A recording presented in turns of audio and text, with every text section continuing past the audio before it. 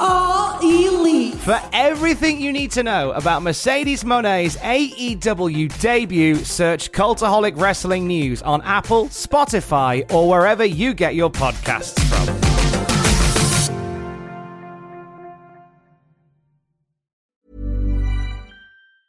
Normally, being a little extra can be a bit much. But when it comes to healthcare, it pays to be extra. And United Healthcare makes it easy with Health Protector Guard fixed indemnity insurance plans. Underwritten by Golden Rule Insurance Company, they supplement your primary plan, helping you manage out-of-pocket costs without the usual requirements and restrictions like deductibles and enrollment periods. So when it comes to covering your medical bills, you can feel good about being a little extra. Visit uh1.com to find the Health Protector Guard plan for you. Every fan knows the right player in the right position can be a game changer. Put LifeLock between your identity and identity thieves to monitor and alert you to threats you could miss. Plus, with a U.S.-based restoration specialist on your team, you won't have to face drained accounts, fraudulent loans, or other losses from identity theft alone. All backed by the LifeLock $1 Million Protection Package. Change the game on identity theft. Save up to 25% your first year at LifeLock.com/aware.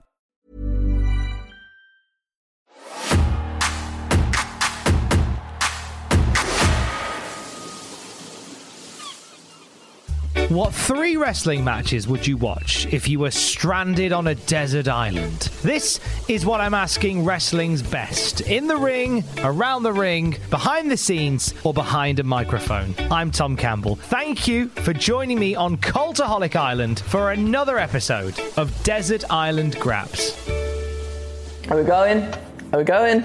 I need to get one of them things that people have at the start of their streams. The little countdown screen. Are we going? I don't know if we're actually going. Are we going? I don't know. There he is! Oh my god! My tits are red raw. His tits are red raw. Fucking slap him about like this and fucking slap him about. Get out of here. Boo that man. How can you be from up north and not eat meat? That's what my dad asks me every single time he rings me up now. I'm cross. I'm carrying cross. I'm cross. I'm carrying cross. I'm cross that I never lost this belt, so it's coming home with me. So many talented people. What the fuck am I doing here? Fuck off, pal. Yeah, give over you. Yeah, give over you. That's lovely. Coccyx dead hard. He's got it going. Andrew Hodkinson, how are you doing? I'm doing very well, thank you, Tom. How are you doing? I'm all good. Thank you for being the 100th visitor to Cultaholic Island. Cheers to you. Oh, cheers to you. I should have got a bottle of bubbly. We should have done. But thank you so much for having me. I've watched this for a long time. It feels surreal to actually be on the show, and let alone the 100th episode as well, so thank you. Tell me you're from Yorkshire without telling me you're from Yorkshire. Hey up. Nice. What's the ennui? What's the ennui? What's the ennui? What's the ennui? What's the ennui? And for those listening in America... That means, what are you on with? What are you doing? How are you doing? What are you doing? I like that. Which part of Yorkshire are you from? From Skipton, so North Yorkshire. Because I think to people around the world, sort of Yorkshire just gets lumped into the north. Yeah. Does that annoy you? Well, because I know we all have a laugh about, Andrew Dingle, etc. I mean, I think it's allowed because there's a lot of crossover with a lot of stuff, but they're all very different places with very different things. And, it's weird to have... I don't usually have pride in a lot of things, but, I mean, being Yorkshire is one of them, I think, for sure. Why are you so proud about being from Yorkshire? Just because my family are from Yorkshire and stuff, and there's very much like a working class mentality, especially in my family and everything. And I think in Yorkshire as well, just with all the farming stuff and growing up around that and really just like knuckling down and getting on with the things you want to get on with. I really like that about it. There's an energy to Yorkshire like that. I think everybody that you speak to, like there's that northern steel that comes from it, I think. Yeah. Were you proud of being from Yorkshire when you were younger, or is that something that came later on? That came later on. I think when I was younger, you kind of don't really think about those things so much, and then it was more sort of when I started getting into music and things like that and seeing bands like Arctic Monkeys and everything and the Cribs and people like that and Bring Me the Horizon, you're like, this is like this represents where I'm from and stuff, and I really like that. It just felt right, and that's when I was like, yeah, I'm from Yorkshire. Yeah, it's all good. You wear it like a badge then. Yeah. You're like, yeah, I'm proud to be from here. Definitely. You're living up in the northeast now, though. I mean, presumably, would you want to move back at some point? Never.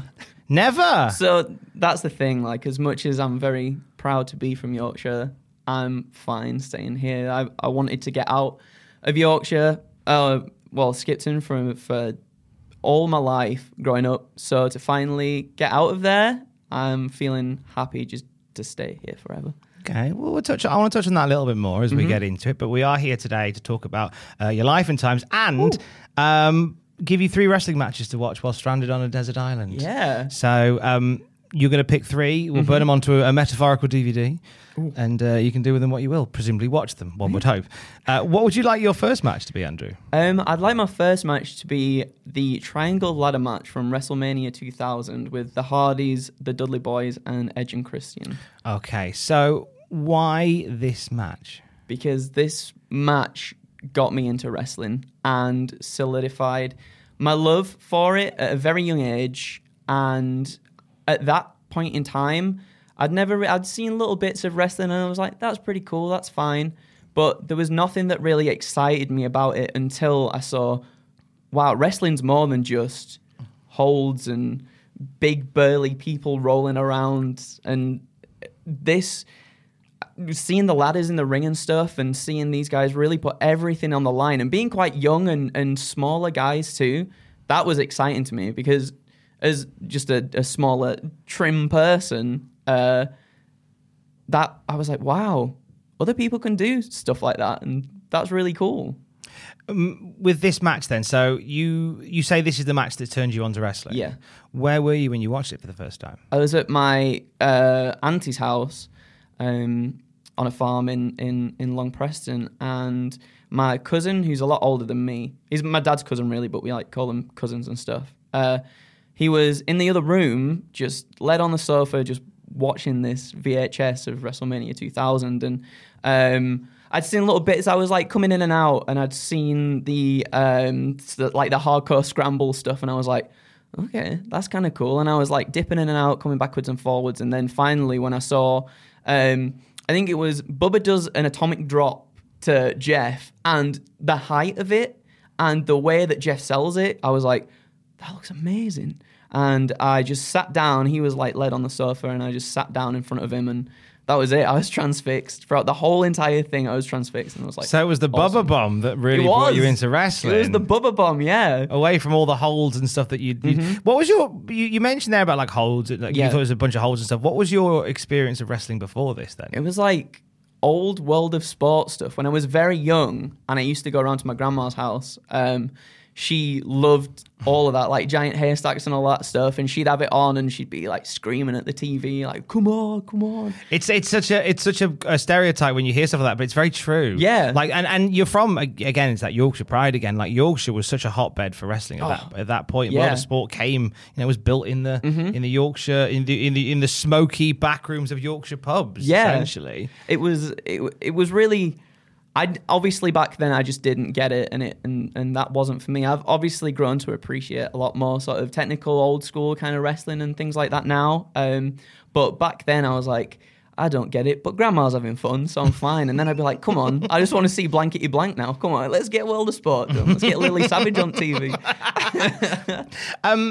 With that match, with the Triangle Ladder match then, so your cousin was watching it, he was chilling out on the sofa, you saw the Bubba Bomb, you stayed with the match. Was there anything else from that match that you remembered watching for the first time and thinking, this is amazing? Another Bubba Dudley spot where he is, him and Matt Hardy are on the outside, and he set up a table, and he just powerbombs Matt straight through off the announce table, through a table, and it is still to this day, in my opinion, the best powerbomb I think I've ever seen. The way Matt just like perfectly goes through it, and like the table just folds and splits in half. I was like, oh wow. there's a weird satisfaction, like not unlike like popping the packing sheets and stuff. When a power bomb like that is done so perfectly, like it's very neat and very tidy. So and good. It's deeply satisfying. That was. So you stayed and watched the whole show then? Yeah. So after that, and obviously, I mean, there's some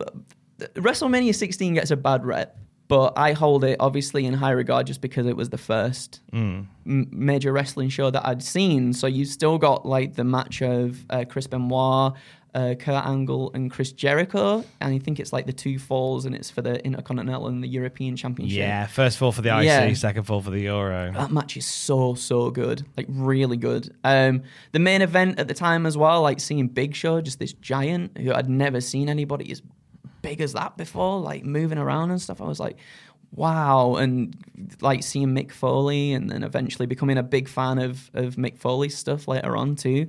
There was a lot of stuff in there that really just grabbed me. As I mentioned before as well, the hardcore stuff, I was very much into like all the hardcore stuff, and then that put me onto ECW a little bit later on and things like that. And yeah, it just even to this day, it really holds a special place in my heart, regardless of all the criticism that pay-per-view gets. You talk about staying with different members of family and stuff. Were you quite a close family as you were growing up? Yeah, we definitely were. And unfortunately, like as we got older and some things happened in the family and stuff, we grew apart, and that's sad. Like I still see quite a lot of them. Like some of them, the cousin that actually got me into wrestling, and I borrowed the WrestleMania 16 VHS from, and then ultimately ruined it and replaced it with a Toy Story 2 thing, but that's a story for another day. So what did you do? So you had WrestleMania on VHS. So this was, if I remember correctly, WrestleMania 2000 VHS was a double VHS. It was, with like a Best of Raw beefy on it. Boy in there. It was so good. And from that Best of Raw thing, all I remember is I can't remember who it was now. Who used to do the Owen Hart impressions? Oh gosh. There was a guy called Jason Sensation. That was it. Yeah, Jason Sensation. Yeah, right. And he had the nose on and stuff, and I just remember him going, "Enough is enough," and it's time for change and all that, and that was awesome. But yeah, so my cousin was like, "Yeah, you can take that and watch it as much as you want," and I did watch it as much as I wanted, and I rewinded it multiple times, the Triangle Ladder match, to the point where it got stuck in the VHS player, and I felt awful, and my dad was like, "Look, don't worry about it." And he somehow we got the tape out and it was all mangled. My dad was like, "Watch this." And he damped the sticker and took the sticker off of the WrestleMania 16 VHS, did it on a Toy Story 2 one that we had, and just swapped him round, put it in, and he was like, "Yeah, if you want to give it back to him, just give him that." What?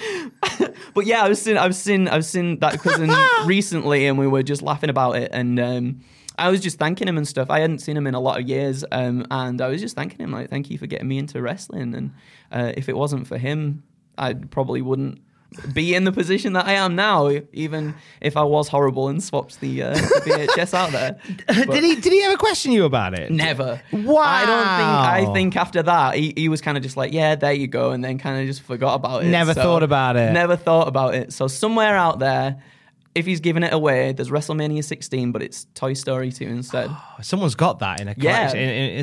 That is in someone's house. That's amazing. And that's a great bit of ingenuity from your dad as well. I like that as well. Is there a memory from you growing up with your family that always will make you smile? Because you say there's been like a rift since then, but like sort of before the things went down, or maybe something after.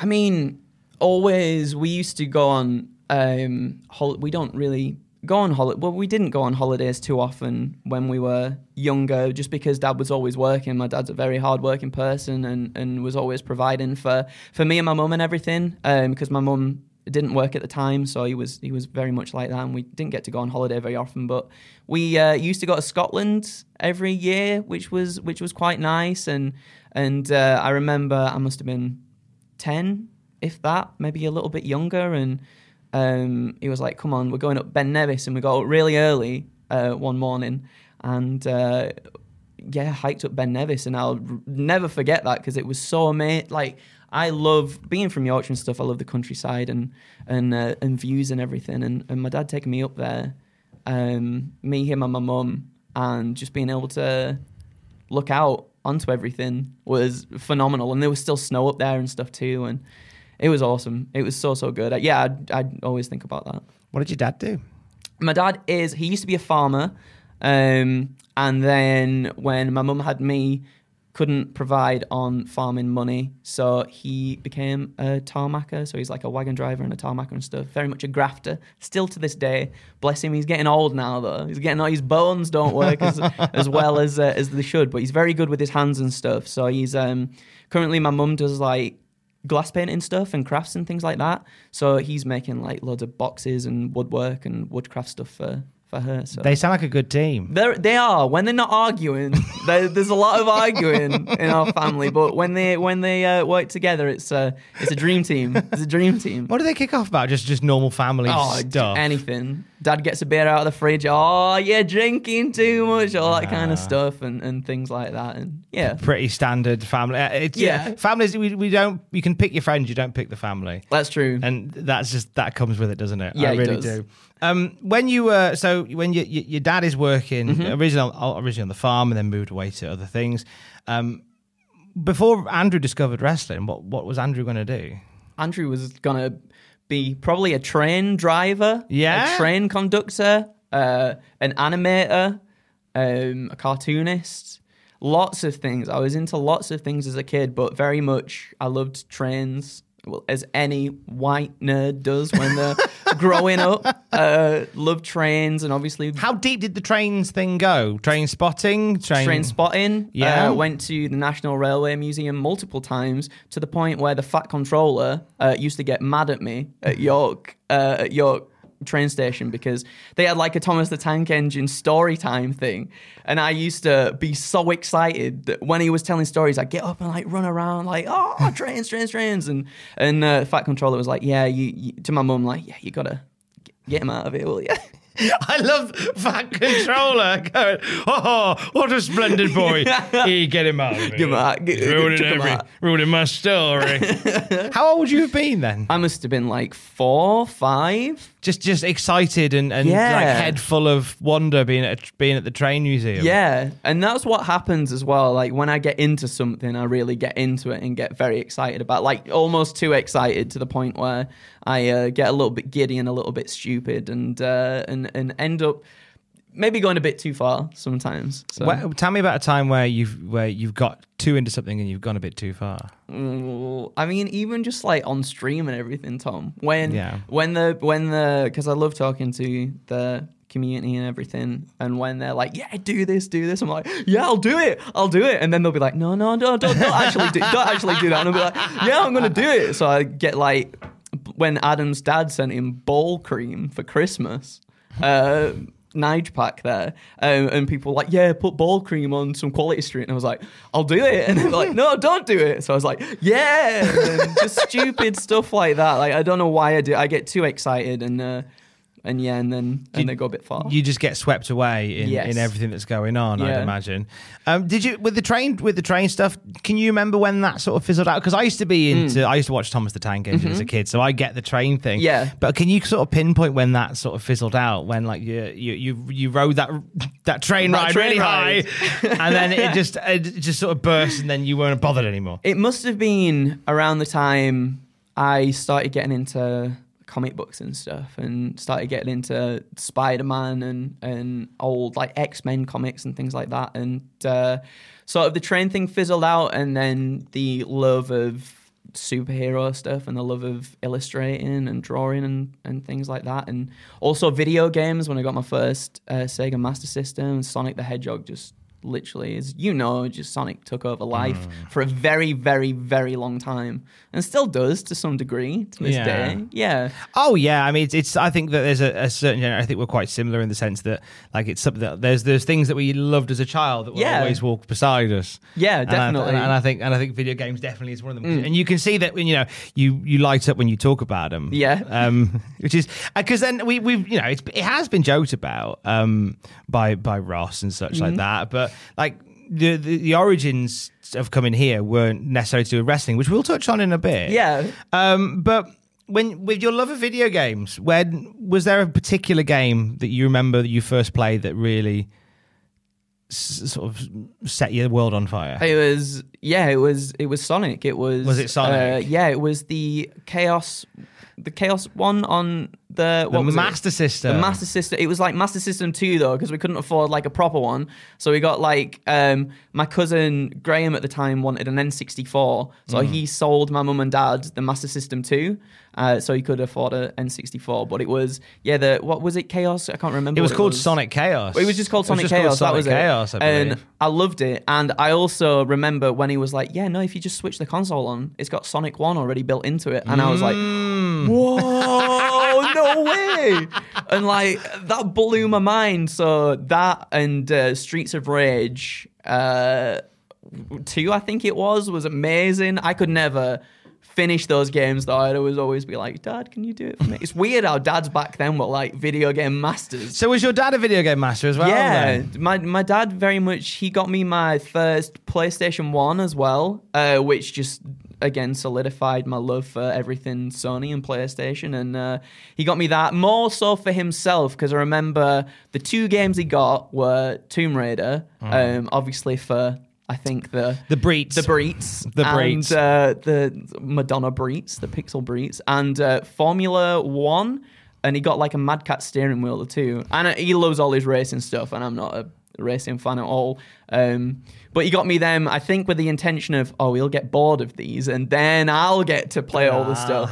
And then I got absolutely hooked on Tomb Raider, and that was it. Is he quite a young dad, your dad? No, he's like he must be, I can't even remember, it's pretty bad. I think he's in his 50s now, but he likes, my dad's awesome, because my dad is very much, if I'm into something, he's not one of those people that kind of just like, whatever, just let him get on with it. My dad's very much like, let me be invested in that as well, because you seem so excited in this. And my dad had quite a few sort of problems with his own dad, my granddad, and my granddad not being interested in the things that he was into. So I think my dad is like, I want to give my son what I necessarily didn't get. So, which is so sweet, and he's the best. He took me to live events and stuff, like live wrestling events, and to gigs in Scotland and everything too. Like, he's just taken me everywhere. He's honestly, he's the best. He's a good man. So because when wrestling came along, did you think this would be just another thing I'm really into for a bit? And then I'll just like drop off like a little bit. And I mean, I guess to some extent it was, although that lasted for a longer period of time than some of the other stuff. Yeah. But that was something else. I remember sitting in the front room when Heat used to be on Channel 4, which helped because we couldn't afford Sky back in the day. So Heat used to be on Channel 4, and me and my dad would sit there on a Sunday afternoon and watch it, and my mum would just be like, that's fake, don't you? It's not real. What do you like this stuff for? And my dad's like, don't listen to it. It's fine. Like, it's all really cool. Like, Kane's doing all this stuff, all the fire's coming out. Blatantly real, Mum. He's bringing all that fire. Exactly, right? That man's burnt to death. He's come back from the brink of death, Mum. And my dad's just, he's very good at... he gets me excited about the things. Maybe if I've like dropped off something, my dad will be like, how's that going? And I'll be like, I've not done it in a little bit. And he's like, it was really cool when you did this, and this. And he's an incredible man. And is he invested in what you're doing right now? Yeah, he loves it. So when the WWE highlight stuff was on Channel 5, he'd watch it every week to see if there was a Cultaholic sign there, which was really sweet of him. And like, I just tell him about everything. And I was like, I'm buzzing for you. And I told him about the chops recently, and he was just laughing his head off. Like, he's just genuinely so happy for me when a lot of my family don't really get what I'm doing. I don't really understand it. Coming from a working class family, they kind of think if you're not working with your hands, if you're not getting sort of dirty or in farming or building or construction or anything like that, it's kind of what you're doing with your life. But my dad's very much like, just do what you want to do. Have you had some conversations like that then with your family where you had to kind of explain what you're doing and justify it? Yeah, and it sucks when you feel embarrassed by what you do, because I don't think you should be embarrassed by what it is that you love so much. But trying to explain to like my grandma or something like that, like, oh, this is what I do, and I do stuff on camera, or I edit these videos and things like that. And she looks at it and is like, yeah, and that's it. And there's no sort of engagement with it and stuff. And it's I think to a lot of people, and I've had this, I get this a little bit sometimes. It's like it's a world that isn't known. It's just, and it's something that, like, we're very lucky. Essentially, our hobby is paying the bills. Yeah, and that's bizarre to think about. Exactly. And so it's, you know,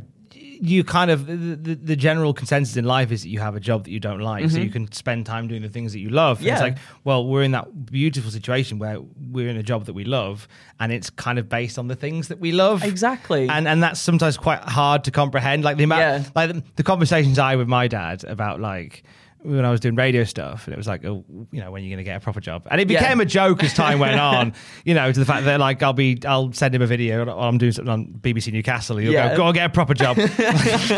You're paying for this now with your license fee. Thanks for that. But yeah, so I get that, and it's a weird one to explain to people. Let's get on to your second match. Yeah, of course. Let's dig straight in. So your second, so we've had the triple threat, the triangle ladder match from WrestleMania 2000. What would you like your second match to be, sir? So my second match is going to be from a main event of Raw in 2013, February 25th. It's CM Punk versus John Cena, and it's the one where the winner goes on to face The Rock at WrestleMania 29. Wow. Okay, so this is a deep cut. It's a deep cut. So at this point, I'd fallen off wrestling big time. I'd sort of for years and years and years, me and my best friend, when we were kids, Mark, were like, we wanted to be wrestlers. We had like gym memberships when we were really young, like stupid young, and we go like every week and do CrossFit and stuff. And we're like, we're gonna do this. We're gonna go to a wrestling school and everything. But unfortunately, where we lived, there was no sort of no sort of wrestling school option and stuff back then. So he sort of went one way, and then I went into like the music stuff and went off and went to college and university to pursue music. And then during that period, I was in my last year, and some of the people that I used to hang out with was like, oh, WrestleMania is coming up. We should watch some wrestling and stuff. And I was like, wow, God, I haven't even thought about wrestling in so long. And we sat down to watch that show, and I remember not really being invested in it at all until that match, and hearing Punk come out to Cult of Personality, which a living colour and a fantastic band. We were like, ooh, this is cool. And then obviously knowing John Cena, one of my favourites growing up, like when he won the belt at WrestleMania 21 from JBL, like huge moment and stuff. And that match is top to bottom phenomenal. And I like it even more for the story of Punk being incredibly ill during that match, and being backstage and talking to Cena and being like, I don't want to do this. I can't be bothered to do this. Like, I just want to get it over with. And Cena was like, what do you want to do for the match? And Punk's like, I don't know, but all I know is I want to give you a pile driver. And Cena's like, fair enough. And they just went out there and called the whole entire thing. And that blew my mind so much, because it reminded me so much of when me and my friend Mark were kids and we used to wrestle on the trampoline and stuff, and we'd just go and go and go and go and go, and like false finishes and finishes and all that kind of stuff happening. It instilled me with the excitement again that I hadn't felt for wrestling since I was a lot younger. And just, that match from top to bottom, storytelling, how it starts so slow and then builds and builds and builds, the crowd getting behind every single thing that each of them do. They really make that match so much. I think Punk even said in that thing, like, they were the reason that he wanted to keep going in that match too, was because they were just rallying behind it so much. And just that again, I guess all these matches hold a place where the triangle ladder match is where I started. The sort of this match is where I kind of like dipped my toe back in a little bit again. And my third match is where I got fully like back in. But I love this match so much. It feels like the similarities with all three is that they will be matches that will pull you in. Yeah. And like, from the triangle match to this one as well, like it pulled you back in. So you were watching this with friends at uni at this point? Yeah, at this point, yeah. Did you reach out to Mark and tell him that you'd watch the wrestling again? No, me and Mark fell out of touch for a very long time. Like, once we sort of both split off to do different things, we'd text every now and then a little bit. But I regret not staying in touch with him. I've only recently like properly got back in touch with him and stuff. We had a call the other weekend and was just talking about wrestling and stuff. He's now in New Zealand doing work there, which is really cool. And I think I should have done. I think I should have done, because I think he's also been dipping in and out every now and then, and we've had similar thoughts about certain things. But yeah, I feel like we should have done. We should have rekindled the old. What was the? We had a promotion, the two of us. Oh, we want to HCW. That was it. What does HCW stand for? Hardcore Championship Of course Wrestling. Of course it did. Come on now. Okay, so who was in Hardcore Championship Wrestling? It was. So Mark was the executioner. Of course. Mark loved like the Undertaker and people like that. So he was like a bigger guy. And he's like taller than me and built a lot. He's a very muscular man, that Mark. And me being just like a skinny white nerd as well. So who are you then? If he was the executioner, who are you? I started off as Abel, right? Kane's brother? Because I wanted to be in a tag team with Kane called Kane and Abel. You see, that's what it started off as. And because he was all in red, I wanted to be in blue and stuff. But then... Blue Kane? Blue Kane, exactly. Green Kane, the origin pink of Kane. Blue Kane? Yeah. So that was that. And then I changed my name to... something even worse, which was Savage. My body is ready. Go on. It was just Savage. Oh, just that Savage. It was just Savage. I thought you were going to say, it was no. And then later on, I was like, oh yeah, Andy Savage. Andy. Why has nobody thought of Andy Savage? I don't know. That's amazing. That's a proper local indie name. Yeah, it is. Macho Man Andy Savage. Oh, why has no one done Andy Savage till now? It could have been the Nacho Man, and I could have come out with one of those Nacho sombreros and everything, but no. The Nacho Man Andy Savage. Did you do an elbow? I didn't. I did a swanton. Of course. For my Savage's favourite move. Oh, his favourite move of all time. We all remember when he was swantoning people. I used to love Randy Savage going too extreme. Yeah. Ooh, yeah. Ooh, look at my thong. So that was Miss Elizabeth. I apologise. Got them mixed up.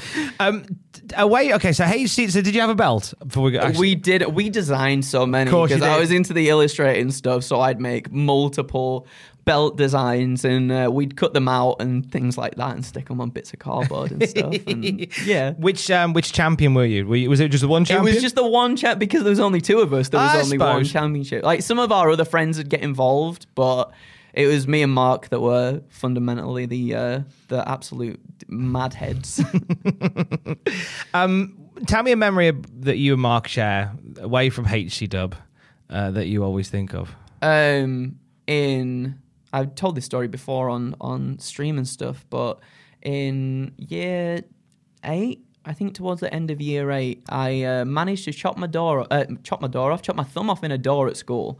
Just like full on to the knuckle, like came off, got trapped and popped off. And for like that whole entire summer, after I had it stitched back on and stuff, and I wasn't allowed to do anything because if I knocked it, it'd just go whoop and just like pop off again.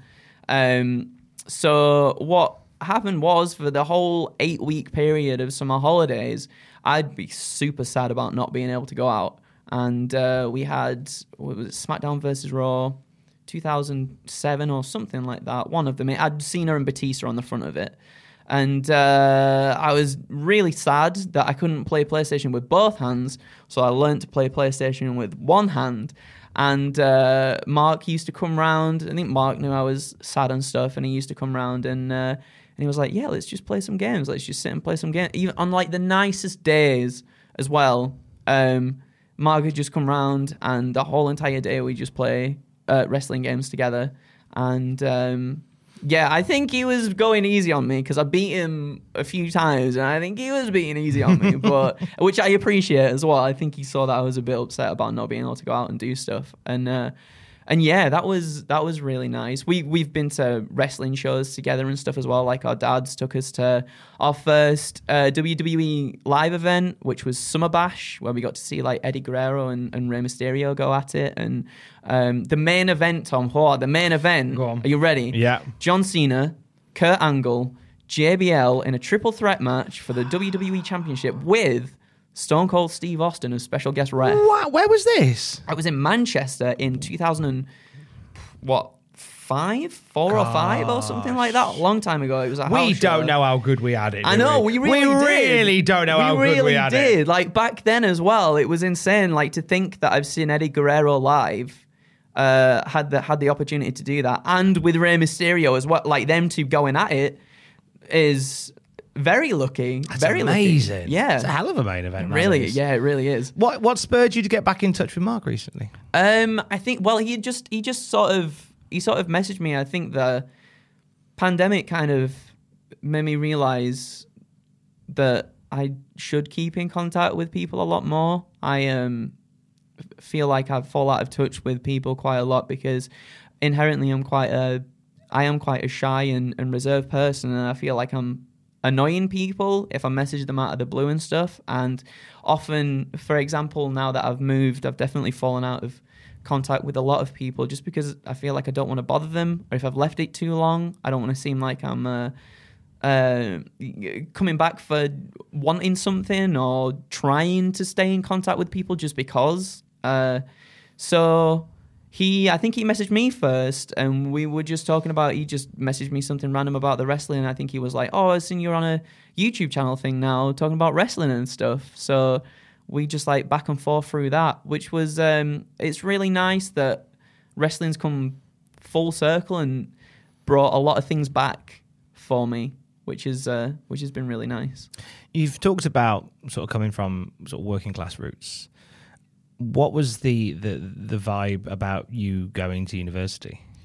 Good, because I think I might have been the first in especially my dad's side of the family for sure, the first going to uni. So everyone was super proud, super excited. It was for music, so they might not have been too proud, because I'm sure they would have wanted something a bit more like business or something like that. But yeah, pride. My mum was very proud of me, no matter how many times I wanted to quit when I was there.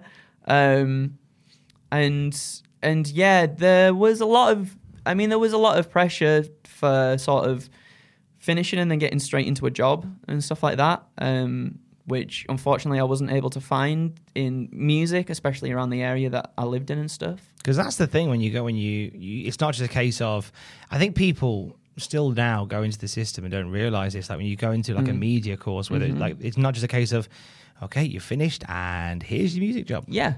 Okay, you finished your 3 years of music and here's your guitar. You're off to work for Pearl Jam. Yeah. Like it's not like an entry level into Metallica. No. It's just like you have to, once you come out, it gives you, those 3 years give you the fundamentals, and if you have the initiative to find your own way, then you will. But it gives you the groundwork, definitely, to get that started. It doesn't mean like, because I had a conversation with somebody recently, and they said they just finished their degree in radio production, and they're like, now what do I do? I said, well, now you get a job in radio. Yeah, and it's like, and it's almost like that level isn't taught there. You've got to have that instinct yourself, without a doubt. Yeah, like I'd even go so far to argue that, I mean, where I went to Manchester Metropolitan University, and the music course was in Crewe, which is not the music. It's not a booming music central hub. Nobody thinks Crewe. No, nobody thinks Crewe. Crewe is a train station. Crewe is a town that was built station around the train station. Apparently, it was a satellite town. Yeah, it was one of the. I think from what I've heard, it's one of the very few places where the train station was there first, and then the town got built around it. If you don't want to live in Wrexham or Stoke, come live in Crewe. It was dire, and I would even go to argue that the fundamentals weren't even there for us. The course itself was very much like, do this research file because this is going to get you far in life. Never used a research file again in my life, like things like that. Like we'd have people come in and speak about stuff, that was probably like the most informative things that we could have asked for, because it's actual people that have gone out and done things and been like, yeah, go this direction. But the things that they taught you, fundamentally, I've personally never used again in life and stuff like that. And it felt like a waste in some way, but then again, it didn't, because I met some incredible people and went on to do really fun things. Like when I left, I think more than anything, staying on to do university, your willpower is strengthened to keep going. And then I remember after university, because I wanted to get into composing music for video games and stuff, I just put loads of my music on forums, like video game forums and stuff, and started writing music for mobile games and things like that. Just freelance, because I wanted some experience and stuff, and that didn't really lead to anything. And then I got into a few bands and stuff, and we did pretty well. Like we did multiple tours. One of the bands, the last band that I was in, we got on Radio 1, which was really cool. Like, wasn't even told about it until someone messaged us being like, oh yeah, find you on BBC Radio 1. I'm like, what? You were just randomly playing on Radio 1? Just randomly, and which was insane. Is that like through BBC introducing? It wasn't even through introducing. It was like, I think Hugh Stevens or something had heard it and was like, just put that on the Stick them thing. on. And like, which was insane to us. But even then, stuff like that doesn't guarantee you a career in things like that. Even though when you're younger, that you'd think, oh, if I get on there, that's it. Like everything opens up. Like the music and the arts industry is tough, and you've got to have a lot of resiliency and you're going to go through a lot of heartbreak, a lot of rejection, a lot of just really putting your knuckles in and just trying to work as hard as you possibly can to make something work. And sometimes, unfortunately, it doesn't. But I think if you're incredibly, incredibly passionate about it, you'll just keep going until you will eventually get there, get some semblance of success, at least success in terms of what you might view it as, you know. It's the way to look at it is that these courses like this will give you a jetpack, but you have to get the rocket fuel for it. You have to then use that accordingly. Without a doubt, yeah. And you mentioned that your mum had talked you out of quitting uni a few times. Yeah. Was there a few occasions that you went, I just don't want to be here anymore?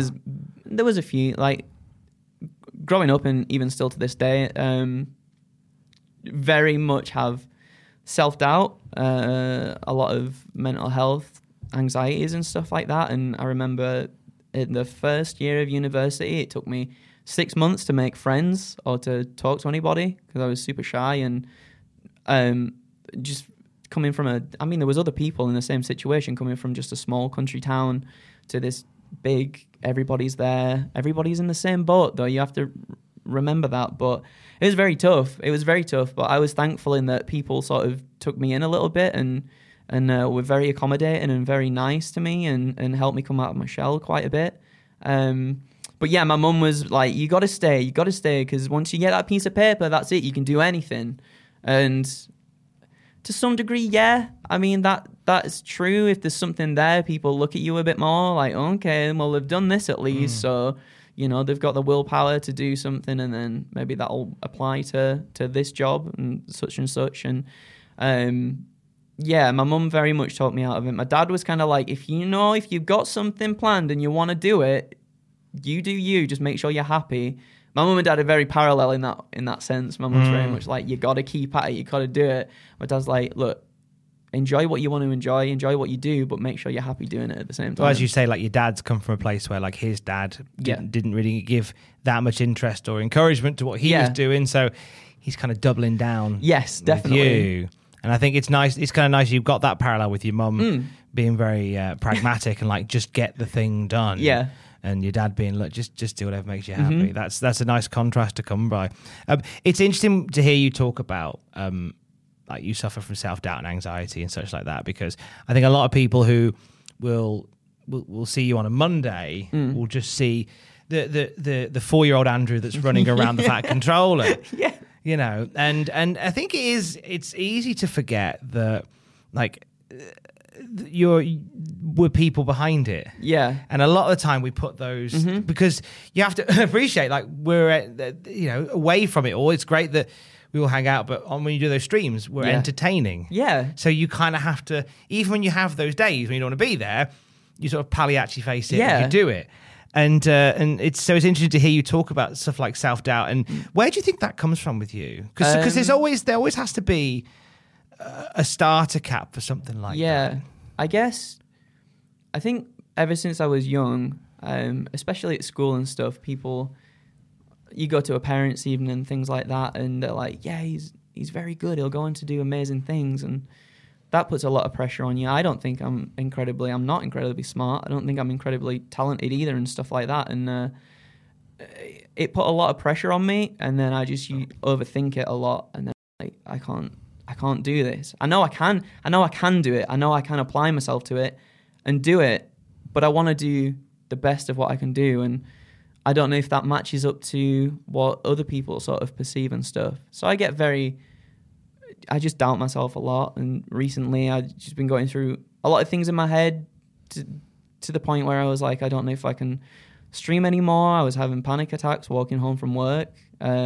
Like the other week, my legs stopped working on the way home. I had to sit on a wall and be like, okay, I gotta calm down and stuff. And can you remember what caused that? Not a clue. Again, just recently, I feel much better now, by the way. Like, lots of things have happened in the last few weeks. But I think thinking I'm just not good enough. There's so many people in the office, like outside. Dan, incredibly talented. Owen, incredibly talented. Behind the scenes, Luke, everybody.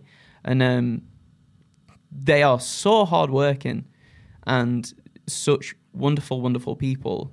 And I'm just a guy from just a small town that's come into this in 2 years and is not incredibly talented or gifted. And sometimes I feel like I've waltzed in and somehow I've just been given this when I don't necessarily deserve it. And I feel like everybody else deserves their time to shine because they deserve it more than anything. Why don't you deserve yours? Just because I'm not.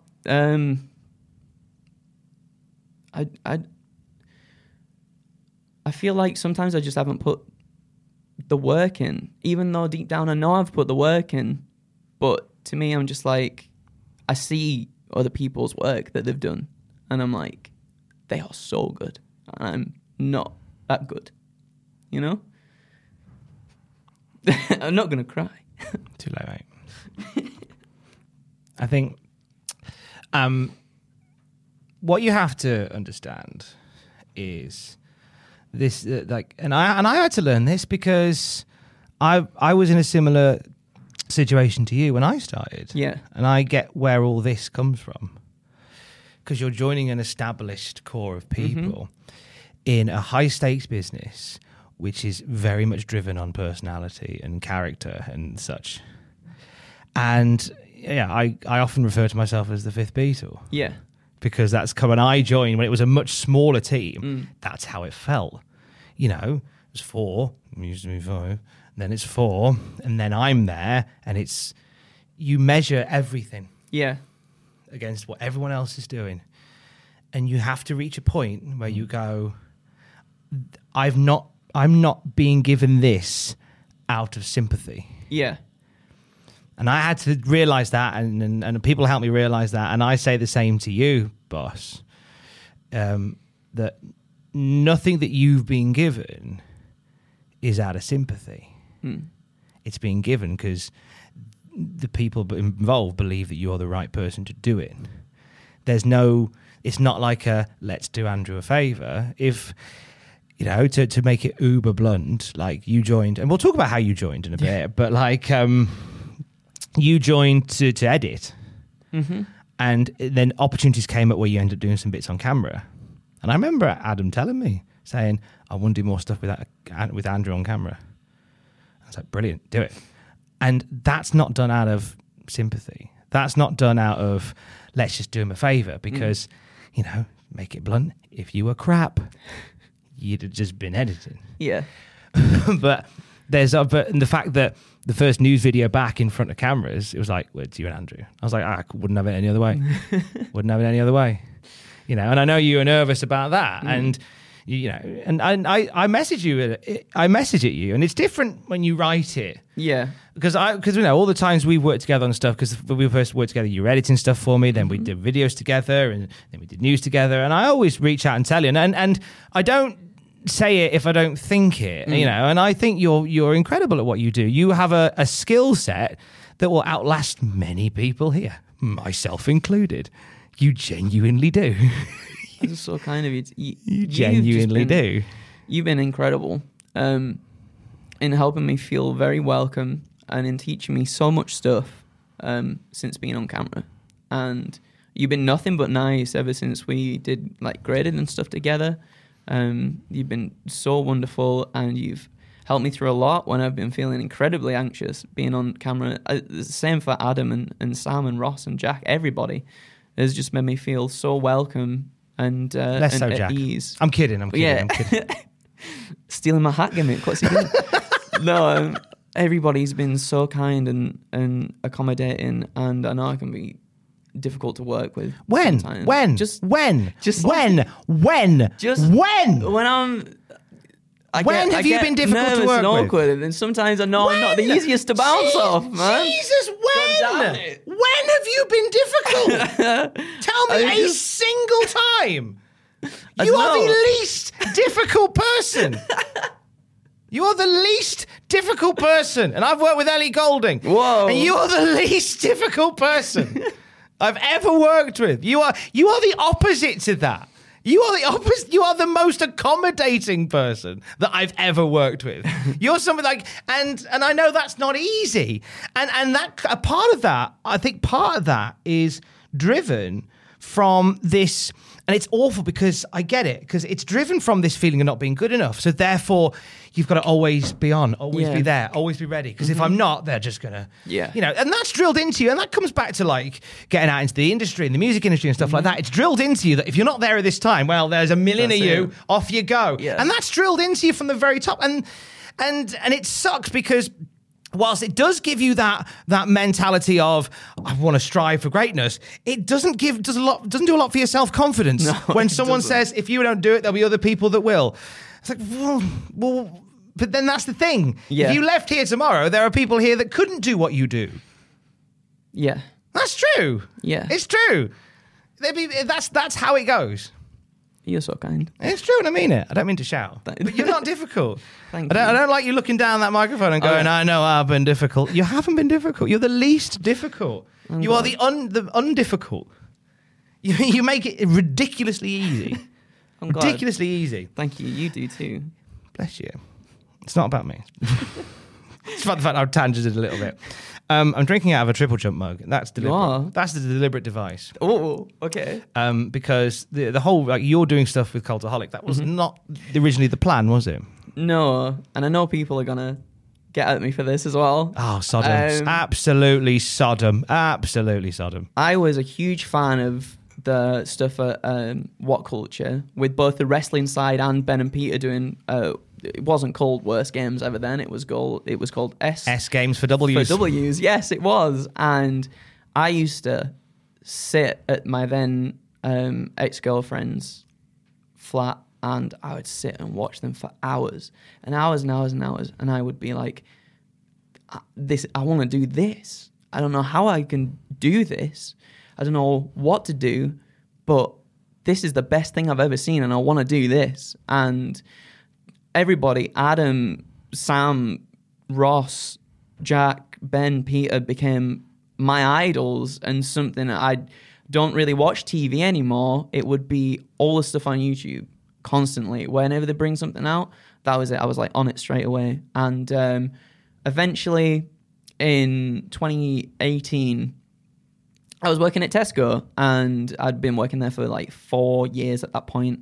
I was like, I'm never going anywhere else. I'm never doing anything else. I don't know what I want to do with life. I don't know what I'm going to do. And I saw, obviously, by this point, the boys had broken off and formed Cultaholic. And on the off chance, I was like, let's just have a look around for jobs and stuff. I quit my job at Tesco, and and got into a bit of a depressive funk and didn't know what I wanted to do.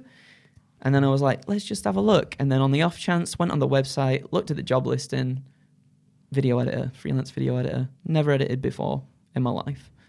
And I was like, well, what's harm in trying? So I applied.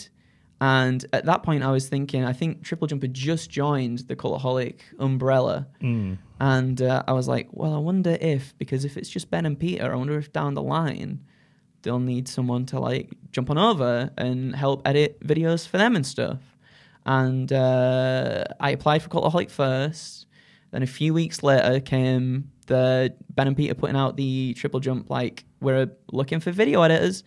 And I was like, that's it, right? I'm going for that one as well. So I sent a little snippet, sent that back, and I didn't hear anything. That must have been like January or something, January, February of 2019 at that point, and didn't hear anything back until March, April of 2019. And I was with my band at that point, didn't have any money because I wasn't working. We were doing like a little tour, so I was running out of money, like paying for petrol and stuff, and not really getting anything back from that. And we were in Birmingham, and we just parked up, and I got an email from Sam being like, do you want to do some freelance stuff? And in that moment I was like, yes, done. Like, everything else is done. I don't want to, sounds bad, but at that point I was so burnt out with the music stuff. I was like, don't want to do the music stuff. I just want to edit, and that's what I want to focus on, and that's what I want to get good at. So I said yes. And then I remember a few months down the line, maybe 2 months or something, Adam messaged me and was like, do you want to move up and have full-time position? And I remember asking him, would I be able to work with Triple Jump as well? Because I really like video games and stuff, and I'd like to help out if I can. And Adam was like, I'm sure down the line there's going to be something for you to do. Because apparently, from what Sam, I think, has told me, I was considered for both jobs. I think Ben's told me you were so close to being a part of Triple Jump, but then Sam was like, nah, we're having him. We're keeping him. So that is the reason why I'm here. But thankfully, I've gotten to work with the Triple Jump guys. I've gotten to do streams for them. I did some streams for them over the Christmas period. I edited their every WWE game ranked from worst to best, which is one of my favorite things I've ever done working here. And yeah, it's been really nice to sort of just work with both teams and be able to be close to those guys too. Thankfully, we work in like the same offices, so it's easy just to like see them and stuff. And they've been nothing but accommodating as well. It's been a surreal experience, because to me, I'm still very much a fan of all of this stuff, and I'm still very much a fan of everything that you've done, everything Adam, like Ben, Peter, everybody has done. So to like hang out with you guys now, I remember in the first 6 months, I was deathly afraid that I was gonna get fired.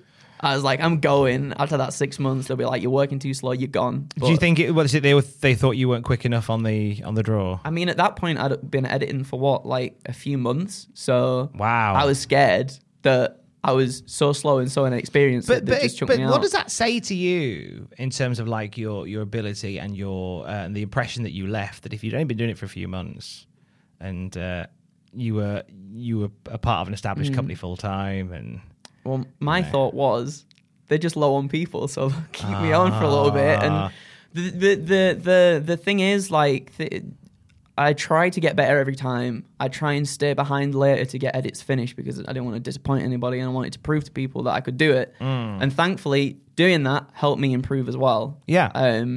And yeah, that's all I ever want to do. I want to get better at what I'm doing, because I know, especially on camera stuff, I'm not incredibly articulate with my words and things, and I get confused and I get muddled.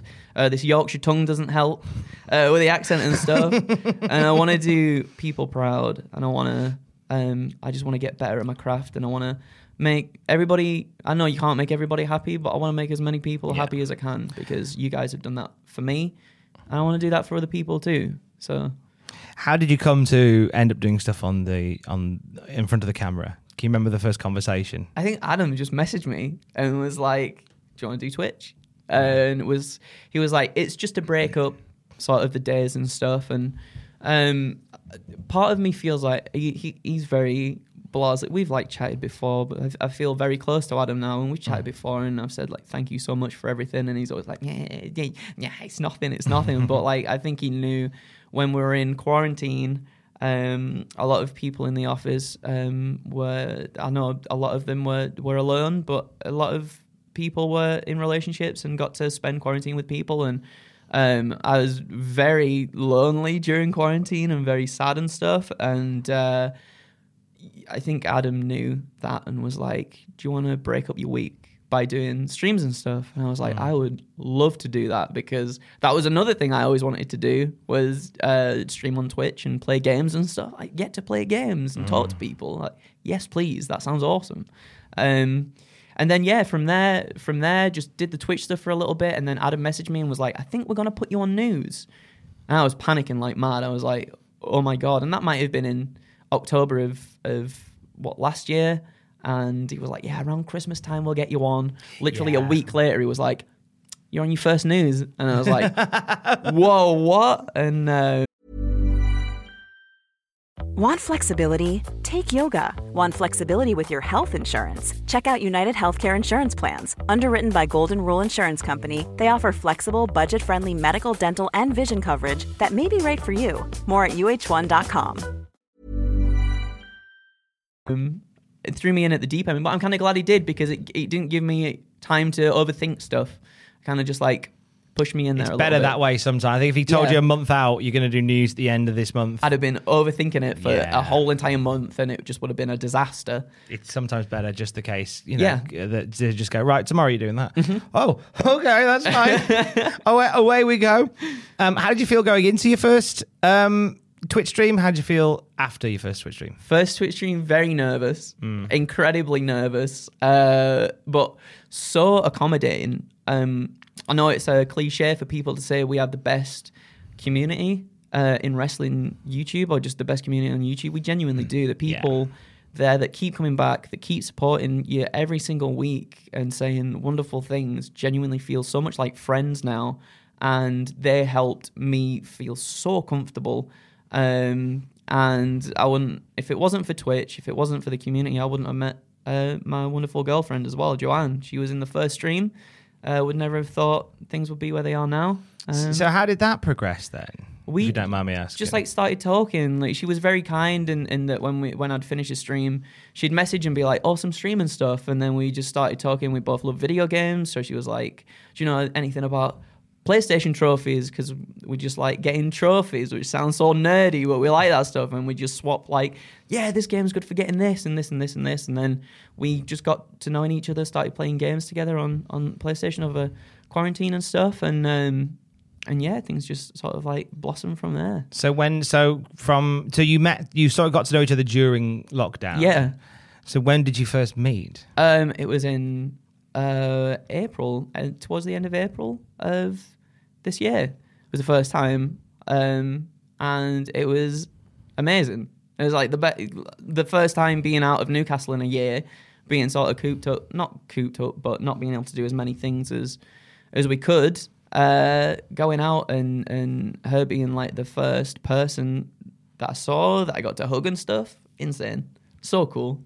Had you sort of made your relationship official before you'd met, or was it a case of you chatted a lot and then you got together and you went, oh, this is a thing? This is a thing. Kind of. There was some other circumstances and stuff as well that I won't get into on the podcast and stuff. Sure. But yeah, we very much met each other, and I think we both knew there was something there. Yeah. And then, like this last week, we managed to be able to solidify it. Like, circumstances came together, and yeah. Amazing. Yeah. Tell me something about Joanne that you especially love. Oh my goodness. Oh, there's so much stuff. How supportive she is through everything, even when she didn't have to be.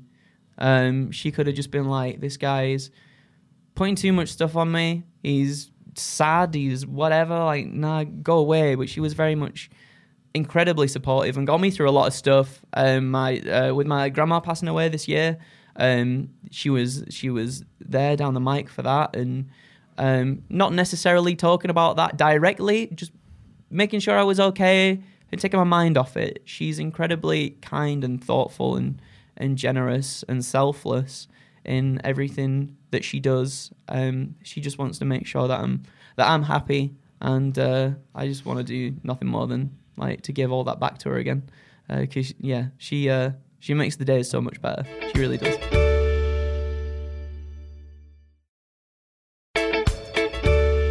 We've got one more match to get to. We do. Which is, but before we do, we're bringing this back for those who listen to Desert Island Graps and go, you haven't done it in a while. We're bringing it back. So as well as taking 3 wrestling matches, you're also allowed to take with you a movie, Yes. an album, and a luxury item. Ooh. What would you like your movie to be, Andrew? I'm going to take with me. I was thinking, like, do you know what? It'll be like a Spider-Man or something like that because I love those films. But something that I feel like I've adapted from work, from watching these films so much, I'm going to take Chicken Run with me, Tom. Yeah! I knew you'd say Chicken Run! Yes! I just knew! And I'm so happy that you did! I knew you'd say Chicken Run. Mel Gibson's finest hour. Well, we'll forget about him, but... what is it about Chicken Run that you love the most? Is it the Yorkshire thing? It's the Yorkshire thing, Is it right? the Yorkshire pride thing again? Because I could have gone with Wallace and Gromit, because that was obviously where like animation and stuff solidified itself for me. But I wanted to go with Chicken Run because it's something that I watched so much as a kid, and I wanted to be an animator when I was younger, and I wanted to work for Aardman, and I wanted to do all these different kinds of things. And I think my love of animation really stems from that film. The way everything works, like the big set pieces with the with like the meat pie machine and stuff. And I was always like baffled. How does that work? How do people do that in stop motion? And my love of animation carries over to the job now. Like I get to animate in videos, silly things, very silly things. But I'm grateful that I got into animation through like the slapstick kind of stuff, like the Aardman stuff, to be able to apply it to that. But very much like the Yorkshireness of it. Mr. Tweedy just reminded me of my dad. Mrs. Tweedy reminded me of my mum a little bit. Just like my mum always like, I just like slapping him. What? She don't slap him. Let's make that clear. There's no domestic violence in our household. But she's always cooking chicken pies. Always cooking chicken pies. And normally in a really ruthless manner. Yeah, definitely. With giant like spiked things. I don't know what that was. I love the imagery of like an Aardman thing like that. Where when I think the one thing that they love doing, with Nick Park and such love doing, is animating a giant machine. Mm-hmm. You can see that there is that rustic love for it every single time. And it still baffles me to this day how they do it. I still don't understand how they do stuff like raindrops in stop motion. I don't know why that doesn't like click in my head. Like, how do you do that? Because it's in stop motion. How is that thing... It baffles me and it intrigues me so much, and I'd love to get into that into the weeds of that a little bit more. If anybody's watching that can help that, then why not? Please do it. How does rain work in stop motion films? Explain in comment sections everywhere. How about an album? What album would you take? I would take with me. I was thinking about this as well. I was like, would I take something that would make me feel like at home and stuff? And I was like, should I take Bon Iver's first album? But no, I'm going to go for my favourite album of all time. I'm going to go for In Utero by Nirvana. Okay, so why is this one your favourite of all time? Because this one was the turning point in the music stuff for me, Tom. Okay. I used to love bands, still do like bands like Guns N' Roses and things when I was younger, like, oh yeah, whiskey and stuff, that's cool. But then I grew out of that quite quickly, and Nirvana opened my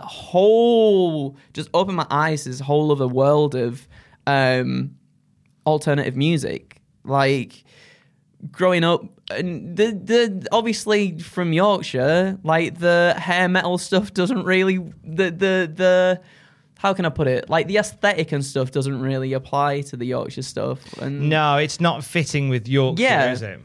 Whereas Nirvana and the whole grunge and the whole alternative scene back in the 90s kind of felt a little bit like home, in that there was loads of other bands along with us that were trying to get somewhere and trying to make it, and we go and support everybody's band and stuff, and we do all this stuff, and Nirvana just was the hub of finding out about the Pixies and the Melvins and other bands, Pearl Jam, Soundgarden, all those kinds of bands, Green River and everything.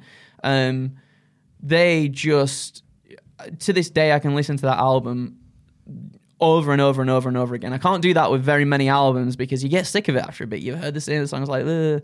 But that album, it's got just songs that are really melancholy and a little bit sad and stuff, and then you got ones that are just sheer brute force, like Dave Grohl's just pounding the drums and stuff, and Kurt screaming his head off, and I love that so much. I love the contrast. I like bands that can do heavy, and I like bands that can do just the sort of the soulful songs, the songs that mean something, and they can really strike a chord in you, just like music on a guitar. Whoa. Best song on In Neutro. Scentless Apprentice, the drum beat. Straight in there. So good. So good. That's like the best drum beat of all time ever. It's amazing. Would that have been Dave Grohl on them still? Yeah, it was. Yeah. So from Nevermind, I think he might have been on some things on Incesticide as well, because it was Chad Channing on drums in Bleach, and then, Dave's proper studio debut, I think, was Nevermind. And yeah. So it would have been a bit of Dave Grohl drum action. So good. A luxury item, sir. This one's tough, because I'd like to take my guitar with me, but could I give up video games, Tom? I don't think I could. I don't know if you could, to be honest. I'm going to die on Vita Island. I'm going to die on PlayStation Vita Island, a console that's been forgotten to time, Tom. Now, I've heard you bigging up the PlayStation Vita in the office on multiple occasions. Honestly. Why do you think the Vita has just been lost in the vortex? Just because I feel like not a lot of studios supported it so much. You get people like Drinkbox, who did Guacamelee and stuff, really like applied the workings, the physical attributes of the PS Vita to their games. So you get like the touchscreen stuff in 7 and everything. I don't think a lot of people did that. People were just like, oh, they just port stuff to it and it's blah blah blah. Like it's just not as good as as like a Nintendo handheld or something like that. And there's not. It's like a PS3, Tom. A tiny PS3 in your hands, and you've got the whole back catalogue of PS1 stuff, PS2 stuff, PSP stuff, on top of all the awesome Vita games. Like, you got Persona 4 Golden and things like that, and Freedom Wars and stuff. And, like, I don't know why it gets lost to time. And now if PlayStation made a Vita 2... Granted, it probably wouldn't do as well because just of the Switch and PS5 and everything. Like, I think, again, it would just get forgotten. But if you can get a Vita off eBay, I got one recently for Joanne because she loves Persona, and I was like, you got to get this. And I got very drunk one night, forgot I'd ordered it, and then a Vita turned up at the office, and I was like, that's something I did. But... it's a phenomenal console that still stands the test of time, and you can get a PS TV, plug it into your TV, and then play it with a controller. And Switch for a Switch. Like, yeah, exactly. Yeah, that's basically it. And the Switch is awesome. I love the Switch so much, but there was something like magical about the Vita before, obviously, the Switch and stuff came out. Like, I will die on Vita Island forever. I like how every time you say a Vita, I keep thinking, don't cry for me, Argentina. I thought you meant like a Belvita. I just think of biscuits. Oh, biscuits for breakfast. I mean, do you think it's the format, maybe? Because I know PSP had those weird sort of discs. The UMD discs. Yeah. Do you think? And then is the Vita smaller discs? Vita's just got little cartridges, kind of like a Switch now. Right. Okay. I just wondered whether or not because obviously the PSP, I think the format was what put people off. Yeah. Like, I don't know. Carrying around these giant discs all the time. Like, you know. But then if they're like mini SD card things, then that seems more palatable. And much better. And like I said, there's so much stuff on the store. That you don't even necessarily need to get Vita games because you've got so much of a back catalogue. People always talk about like, oh, I wish this was backwards compatible. I wish I could play this, and this. You can literally play it. You can literally play it on the Vita. Yeah. So go for it. Go get a Vita. Go get a Vita. Do it. Go get. I remember the PSP. I seem to think the PSP came out around the same time as the Nokia N-Gage. I feel like around about that same time. And I love the Nokia N-Gage because all the games were on SIM cards, so you had to take the battery out of the N-Gage to put the game in and then put the battery back in. It was perfectly fine. So good. And then people whinged about the Vita. Yep. Like you could that's what we had. That's what we had. Your third and final match, sir. My third and final match is the one that solidified me getting back into wrestling, Tom. And it's a bit of Brit Rest. Ooh. From WWE though. It's a bit of Pete Dunne versus Tyler Bate for the UK Championship at TakeOver Chicago. Amazing choice. So good. And this was the match that just on the off chance, I remember I got the network back because I wanted to watch a WrestleMania. And I was like, yeah, go on then. I'll just see what's on there. And weirdly enough, that was one of the recommended matches that popped up. And I was like, yeah, go on then. Didn't know who they were. No idea they were two British wrestlers. And that was when I was like, wrestling's like this now? Like wrestling is stiff strikes. Wrestling's like classic but flippy but brutal at the same time. And that blew my mind that wrestling could be like that. And those two guys being from England too, I was like, that's awesome. And being so young. Because Tyler's, 20 at that time? Yeah, he's still belt. no age and he's amazing. Yeah, and that baffled me as well, that someone that young from the UK could do that, because that's what me and Mark wanted to do when we were kids. We were like, that could have been us back in the day, but we didn't have like the resources and stuff to be able to do that. And the attitude of Pete Dunne, I loved just like his swag, how just hard hitting he was with the strikes, how inventive they were with their counters and everything. Like there's the part where Tyler Bate goes to do like a run in, stand in, shooting star press, and Pete Dunne just locks in the triangle lock, and I'm like, that is so cool. I'd never seen anything like that before. And being invested, that might have been like the first time I was really invested in the more technical Brit wrestling style of stuff. And that opened a whole other door for me to go back and watch loads of Progress stuff and then find out about more indie people like Tommy End and Dave Mastiff and people like that. And the whole British Strong style thing as well. And the crowd in that match chanting UK, they're just two young people from Britain, from working class backgrounds, and there's a whole arena of people chanting, "This is awesome, UK, fight forever." And I kind of like, and again, not often proud of Britain, that makes you proud of Britain, which is a weird thing to say. But I don't always feel comfortable saying that for just because of some things that's happened. Yeah, because there's so much to not be proud about. And you know, you only have to look on Twitter during a European Championship to see the bits of Britain that we shouldn't be proud of. Yeah, exactly. But those two, you're like, wow, they tore the house down. I think that was the best match of that whole entire pay-per-view as well. Like, everybody was so invested in it. Everybody was so invested in both Dunne and Tyler Bate. And they just pulled everything out.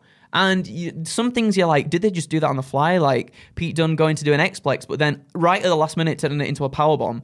Which, like, just that sort of the quick thinking made it feel even more real as well. I remember showing my mum Pete Dunne that match, and she was like, it reminded her of when Grandma would sit and watch like the big guys tangle up and stuff, but then she'd see like Pete Dunne pull at the fingers, and she'd be like, no, don't want that, not all about that. And my dad being like, oh no, I don't like that Tyler Bate guy. He's just like, he's so nice, and that reminded me of back in the day when Grandma was like, good guys, bad guys, the good guy get the bad guy, and my mum's there like, oh, he's a bad guy, that Pete Dunne, and my dad's sorry, like Tyler Bate, he's so much of a good guy. Like it brought back a lot of memories, and my love for both of those wrestlers now for getting me back into wrestling proper is insane. I love Pete Dunne so much. It's unreal. And that match, if you've not seen that match, that is a match you really need to go back and watch, because it stands the test. Even though it's not that old, it still stands the test of time. It's amazing. It's nice that as we're talking about this, we're about maybe a week or so ahead before. They do it again. They got Volta and Dragunov representing NXT UK at SummerSlam's Takeover weekend show, providing, all's gone well. Like, late behind the curtain on the day of recording. Yeah. We've just done a video that's saying SummerSlam might be in the bin. Yep.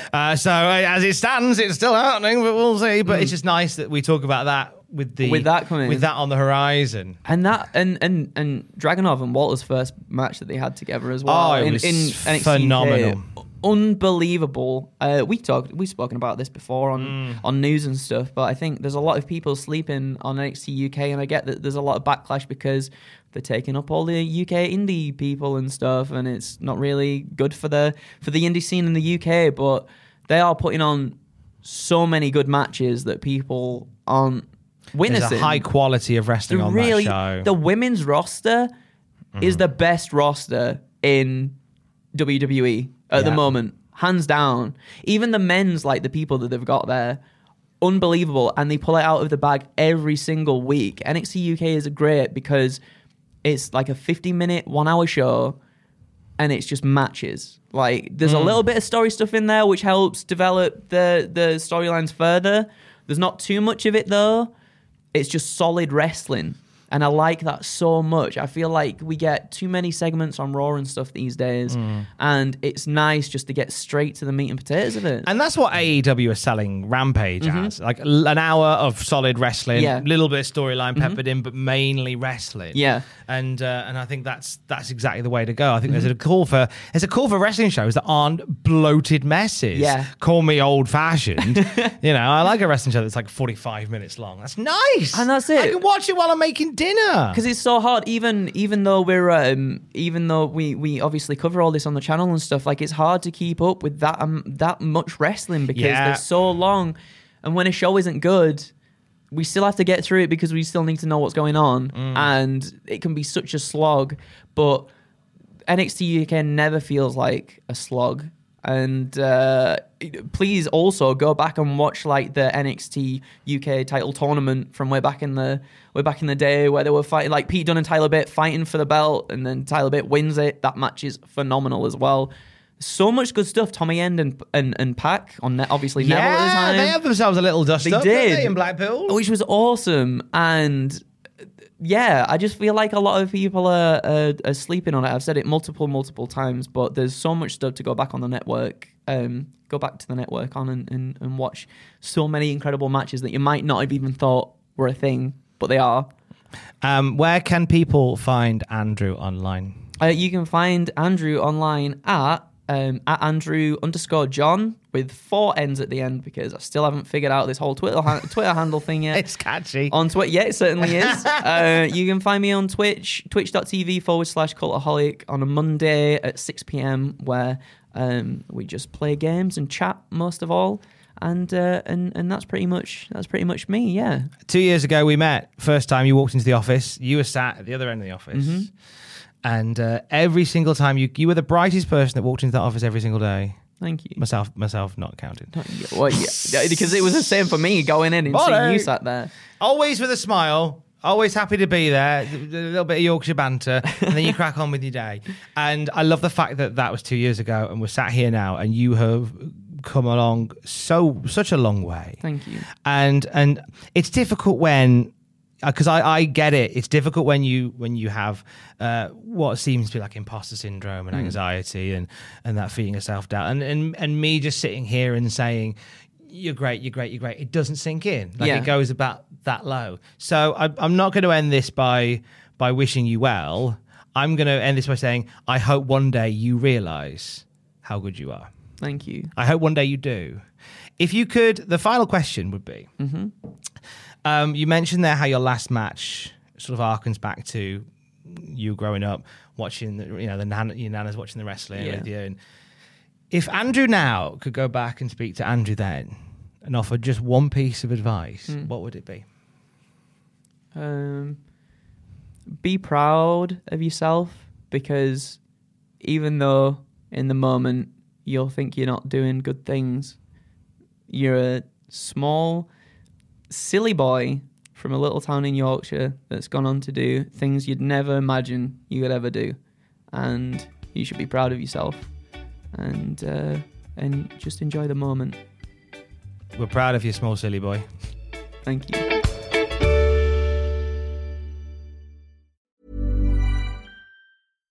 Every fan knows the right player in the right position can be a game changer. Put LifeLock between your identity and identity thieves to monitor and alert you to threats you could miss. Plus, with a U.S.-based restoration specialist on your team, you won't have to face drained accounts, fraudulent loans, or other losses from identity theft alone. All backed by the LifeLock $1 Million Protection Package. Change the game on identity theft. Save up to 25% your first year at LifeLock.com/aware. For all the wrestling headlines in just 10 minutes, search Cultaholic Wrestling News on Apple, Spotify, or wherever you get your podcasts from.